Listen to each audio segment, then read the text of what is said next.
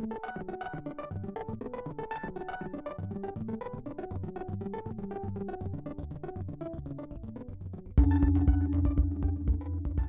to the Film Comment podcast. I'm Devika Girish, co-deputy editor of Film Comment, and I'm reporting from La Croisette. The 2023 Cannes Film Festival is underway through May 28th, and myself and the Film Comment crew are on the ground to keep you updated with all the cinematic goings-on here, with dispatches, podcasts, interviews, and much more. On today's episode, I was joined by Dennis Lim, the artistic director of the New York Film Festival, for a special joint interview with Todd Haynes, whose new film, May December, is one of the unanimous favorites of this year's Cannes. The film is inspired by one of the great scandals of the 90s. Julianne Moore plays Gracie, a woman who 20 years ago was convicted for having an affair with a 13-year-old and now lives a cozy married life with that same lover, played here by Charles Melton, and their 3 kids. Natalie Portman plays an actress who arrives at Gracie's home to do research for a movie based on the affair and starts probing into the couple's lives, slowly pulling apart both their and her own facades. Todd Haynes turns the tabloid fodder source of the script into a remarkably witty, dark, and intelligent meditation on the ways in which we construct and consume identity. Dennis and I talked to him about his references for the movie, his thoughts on the term camp, why he loves Zooms, and much more. I hope you enjoy the conversation. This is a very special episode of the Film Comment podcast because I have a co-pilot today, a very special co-pilot, and I'm going to ask him to introduce himself. Hi, I'm Dennis Lim, artistic director at the New York Film Festival. And we've teamed up today because we're talking to a director whose work we like very much and whose latest film we were very pleased with at the Cannes Film Festival. The director of May December, Todd Haynes. Todd, hi. A pleasure to have you Likewise, on the podcast. so great to be with you guys today. So, I know we don't have a lot of time and we are so eager to pick your brain about this movie. So, Dennis, why don't you lead us right in? I'm going to start by asking you to talk about your image books, actually, which we were just chatting about before you started recording. And I was curious, you make these quite elaborate compilations Zip, for every sound film. effect. Oh, okay, so you're producing Sound the effect. For Here's the sound of the image book Oh my God, let me... coming out and Maybe being you need to handed to record that. Yeah, we need Dennis. to take a picture. And it's, yeah. Wow, amazing. Okay, so let's talk us through what is in this image book, if you don't mind, or briefly.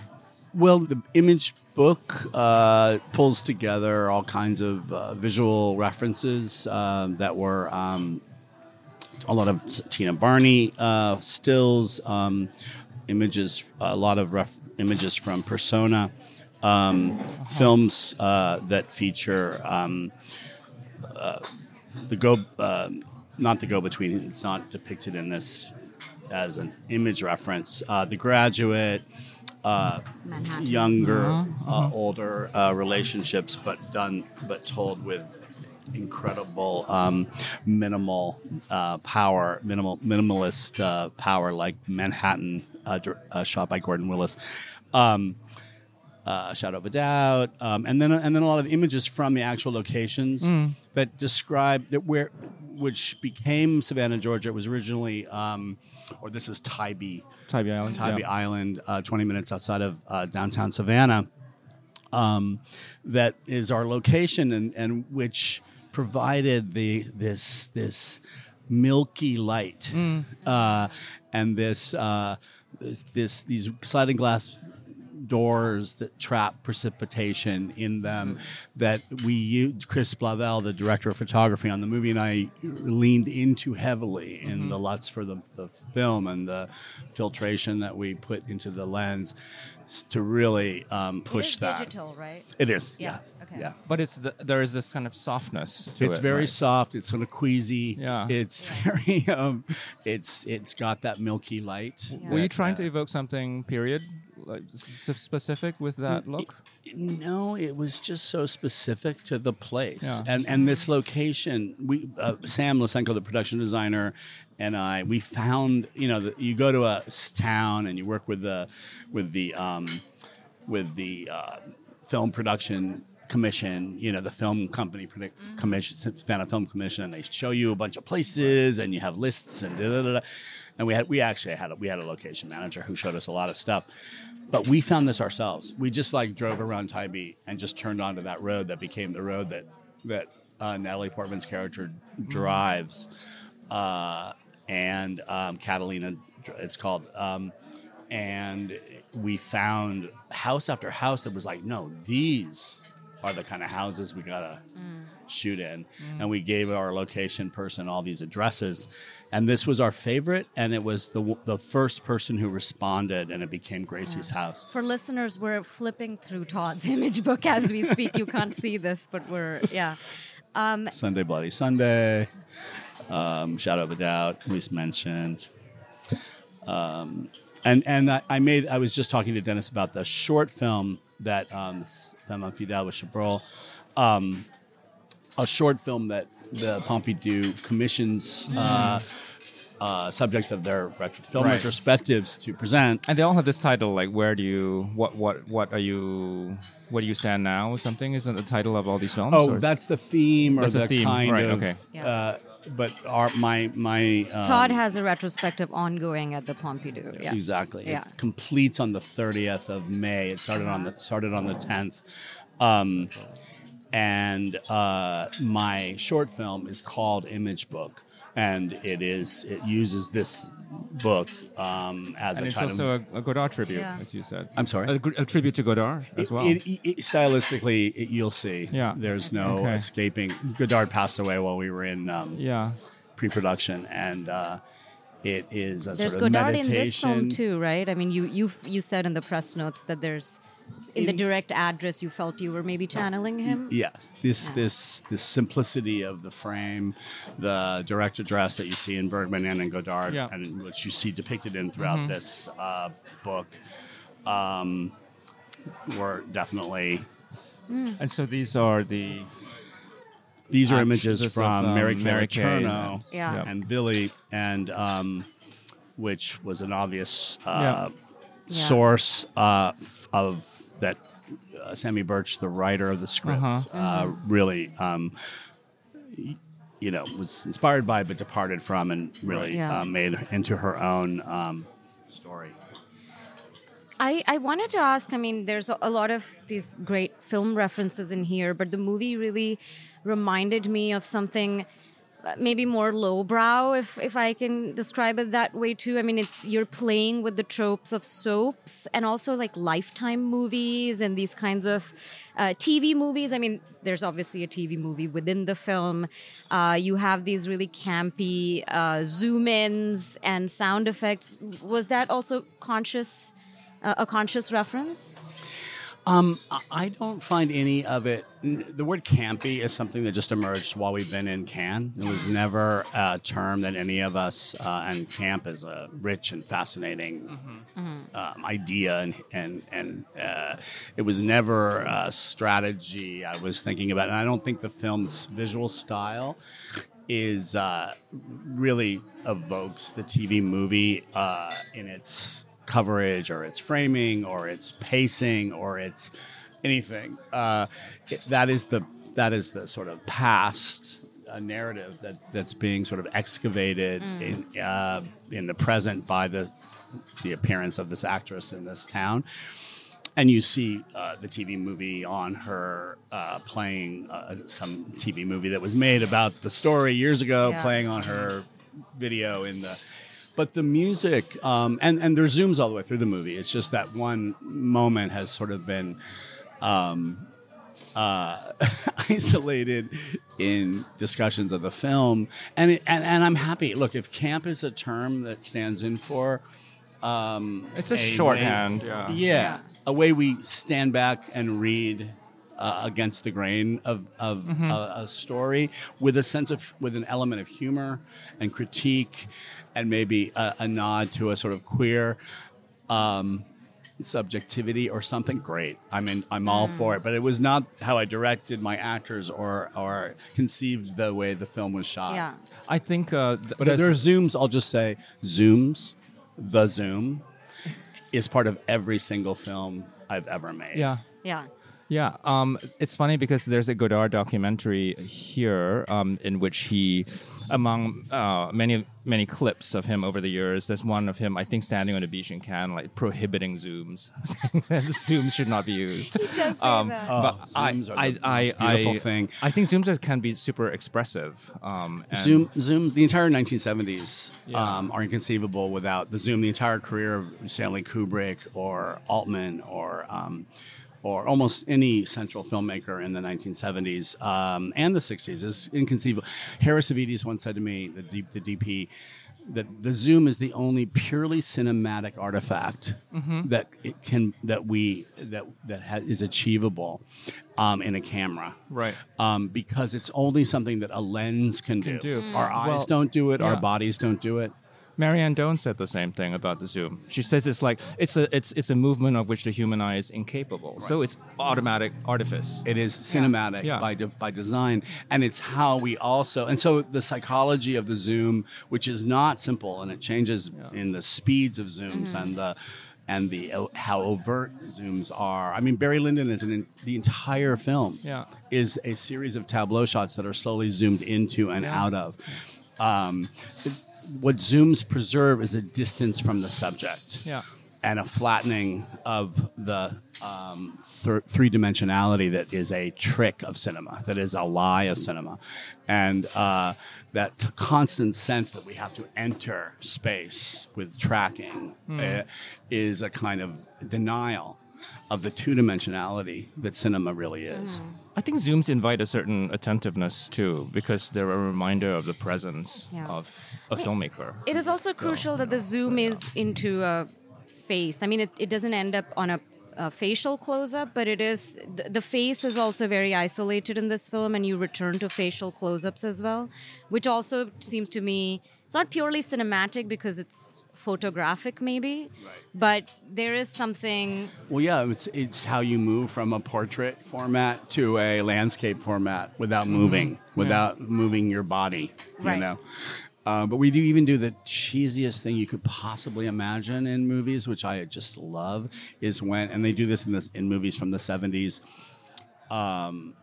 Gordon Willis does this. I mean, so the masters of cinematography, where a character is walking toward the camera and you zoom out with them as they walk toward you, rather than tracking out with them or moving physically with them. And it happens when Georgie is on stage singing and he walks toward.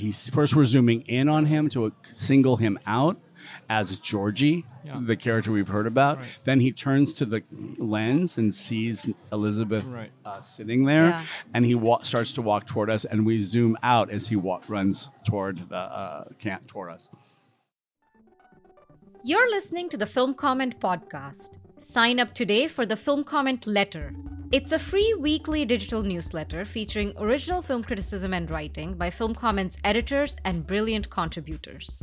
The letter delivers exclusive features, reviews, interviews, streaming picks, news, and more directly to subscribers' inboxes every Thursday before they're published on filmcomment.com the following Monday. Sign up today at filmcomment.com. So, okay, shifting gears or zooming out, maybe. Panning over. One thing, I've heard you talk about in these, brief Cannes interviews is that this came together very quickly. Was that different for you? Did it create a different rhythm on set? Did it create or necessitate different working methods? It did. It made necessary a plan of action. Which started with an aesthetic ideas about how to have a minimal amount of coverage, how to conduct many scenes in single shots, allowing actors to, and then this idea of direct address. The letter that Natalie recites toward the end of the film of Gracie's, when she's sort of almost completed the sort of the apotheosis of her transformation into Julianne Moore. I read that if there was one thing in the script that made me go, I have to make this movie, it was that monologue, which is so beautifully written, is so perfectly written. But I also just thought of Ingrid Thulin in Winterlight performing the letter to the lens on a neutral medium shot. And I thought that has to be how this should be achieved. And then it forced a series of sort of reverse engineering of how we use the direct address as a motif throughout the film. And it became about mirrors, where the lens occupies the position of mirrors throughout the film, and actors play directly into the lens when it's a mirror. Yeah. I'm curious about how you worked with the actors for this movie, because there's so much doubling, there's so much reflexivity here. The movie is about Natalie Portman's character basically mining Julianne Moore's character, for a performance. So how did you work on that in the rehearsal? And was there a kind of chronology where Julianne Moore needed to have a character that then Natalie Portman needed to learn how to slowly unravel on camera? Yes, we needed all of those things. What we didn't have is time and any rehearsal time. So it all happened within weeks, if not hours, basically. That process. The process of putting together these characters, I probably started first with discussions of the things that take the longest. It was all very tightly scheduled. So it's about wigs at first, which starts 2 months before you can be starting to shoot. And wigs are always a long and extremely important discussion. Wow, okay. And so you begin talking about the wig because it's the thing that takes the longest to make, costs a lot of money. You have to start making decisions about the exact color and style of the hair at least a month before, if you're lucky. And there's only a handful of expert wig makers in the world. Wow. And we always go to the same people, and they're always busy. And sometimes even getting to them is a process unto itself. So it all started there, but then the what is the decision making behind the wig? I'm curious. Oh, everything. Like, how the do you color, choose? the style of the hair, ultimately you'll cut it and style it, but you need to know how wavy and thick or thin the hair is. You need to pick your highlights, your lowlights, your medium light colors. All these things are part of it. So in this movie, what does the wig say about the characters? Like, how did you... It says what we wanted to do is to have Julianne be blonde, for one thing, have a thicker hair, and have a way that Natalie's hair and styling of her hair can slowly, it's quite subtle, shift toward the thicker look of Julianne's hair. Natalie was going to use her own hair, which is thicker and wavier, as the ultimate transition out of the wig, because the wig also had bangs and Julianne doesn't have bangs. So, but that became an additional hard, burden on the day of preparing her real hair with the humidity of Savannah and the curliness and all this other stuff that we wouldn't have been able to capacitate in our schedule. But just to say that all these things, as all movies are, it's the creative decisions, the character building decisions, and the specificity of what those characters are, who they are, how they dress, how they move, how they speak, all has to fold into the practicality of your time and your money. And so we had the planning of this movie took. It always is the case, but this just happened so quickly because we didn't know we were even doing it until middle of last year, when another project of mine went away. There was, oh my God, Julianne and Natalie might be available in the fall. We shifted the location from Camden, Maine to Savannah, Georgia, and started thinking about Tybee on the map, and then actually went there in the middle of the summer, me and Sam Lysenko and Mason Platz, who's our producer, one of our producers, and it just was like, oh my God, this is exactly it. It's what we want. So when you read the script, did it I think people people on the outside, like critics, will read films in an auteurist lens. Like, we'll pick up things in this film from your other films. I wonder if when you read the script, it did it suggest themes and preoccupations that you've been working with over the years? Because for me, this film takes me back in many ways, some obvious and some not so obvious, to your earliest films. Yeah, no, I absolutely, and just seeing Julianne back in a domestic setting, like in Safe, the use of long, sustained shots that don't move, the real restraint, a real sense of confinement, all of those things felt reminiscent of Safe. I actually hadn't seen Safe through all of COVID and through the making of this movie. I just watched it when I was at the retrospect because I was going to have to talk about it. Yeah. And but it was cool to see this, reimagined all these years later, with this same extraordinary person who came into my life then and is still somebody I work with on all these movies. It also, for me, the immediate reference was actually Superstar. Maybe because it's about celebrity, right? But also because it's a movie about very dark and really sad things, but told with this kind of mediating framework that allows for humor and distance and critique, but also allows you to feel the emotions very fully. And that's a very specific kind of take on the celebrity movie or the tabloid movie. No, I love that. I feel like I wasn't necessarily thinking about it in as specifically as that, but it was really that the way the discomfiture that the script circulates in you as you read it, and how weirdly pleasurable that was, that I wanted to make possible for the person watching the movie to feel, and to have this sort of parallel, this constant dual conversation or primary conversation as you watch it. And the music became one of the key ways, and the visual language, but the combination of the two became a kind of partnership in how to try to make that possible. Well, maybe we can talk quickly about the music, which you've adapted from the Joseph Losey film, The Go-Between. I don't know if adapted is the right word. There is some element of, I don't know, just like you do with style and with so many other things, there's an element of reference, but also originality.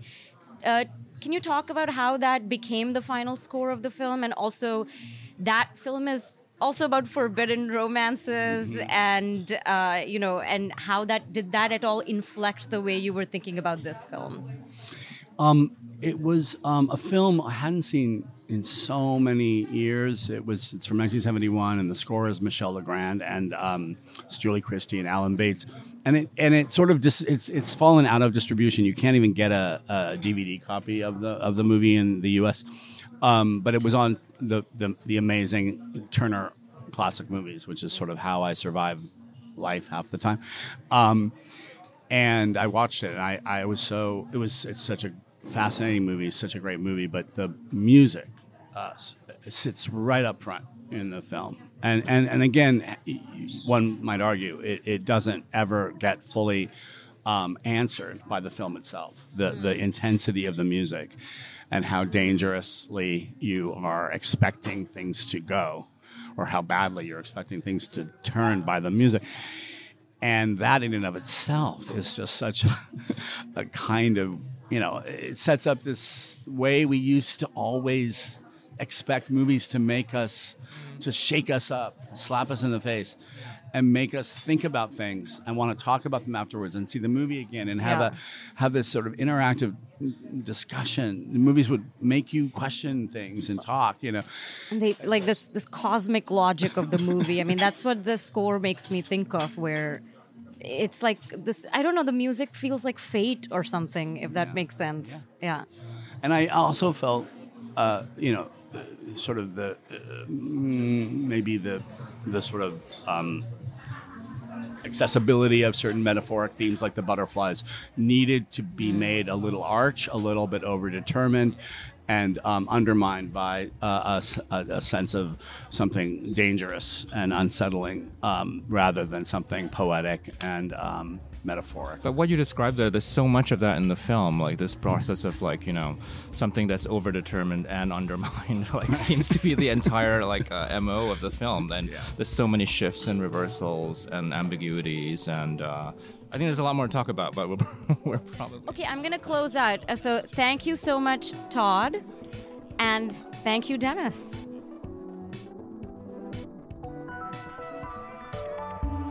The Film Comment podcast features original music by Greg Einge. Film Comment is a publication of Film at Lincoln Center. Since 1962, Film Comment has been the home of independent film journalism, publishing in-depth interviews, critical analysis, and feature coverage of mainstream, art house, and avant-garde filmmaking from around the world. Visit us online at filmcomment.com.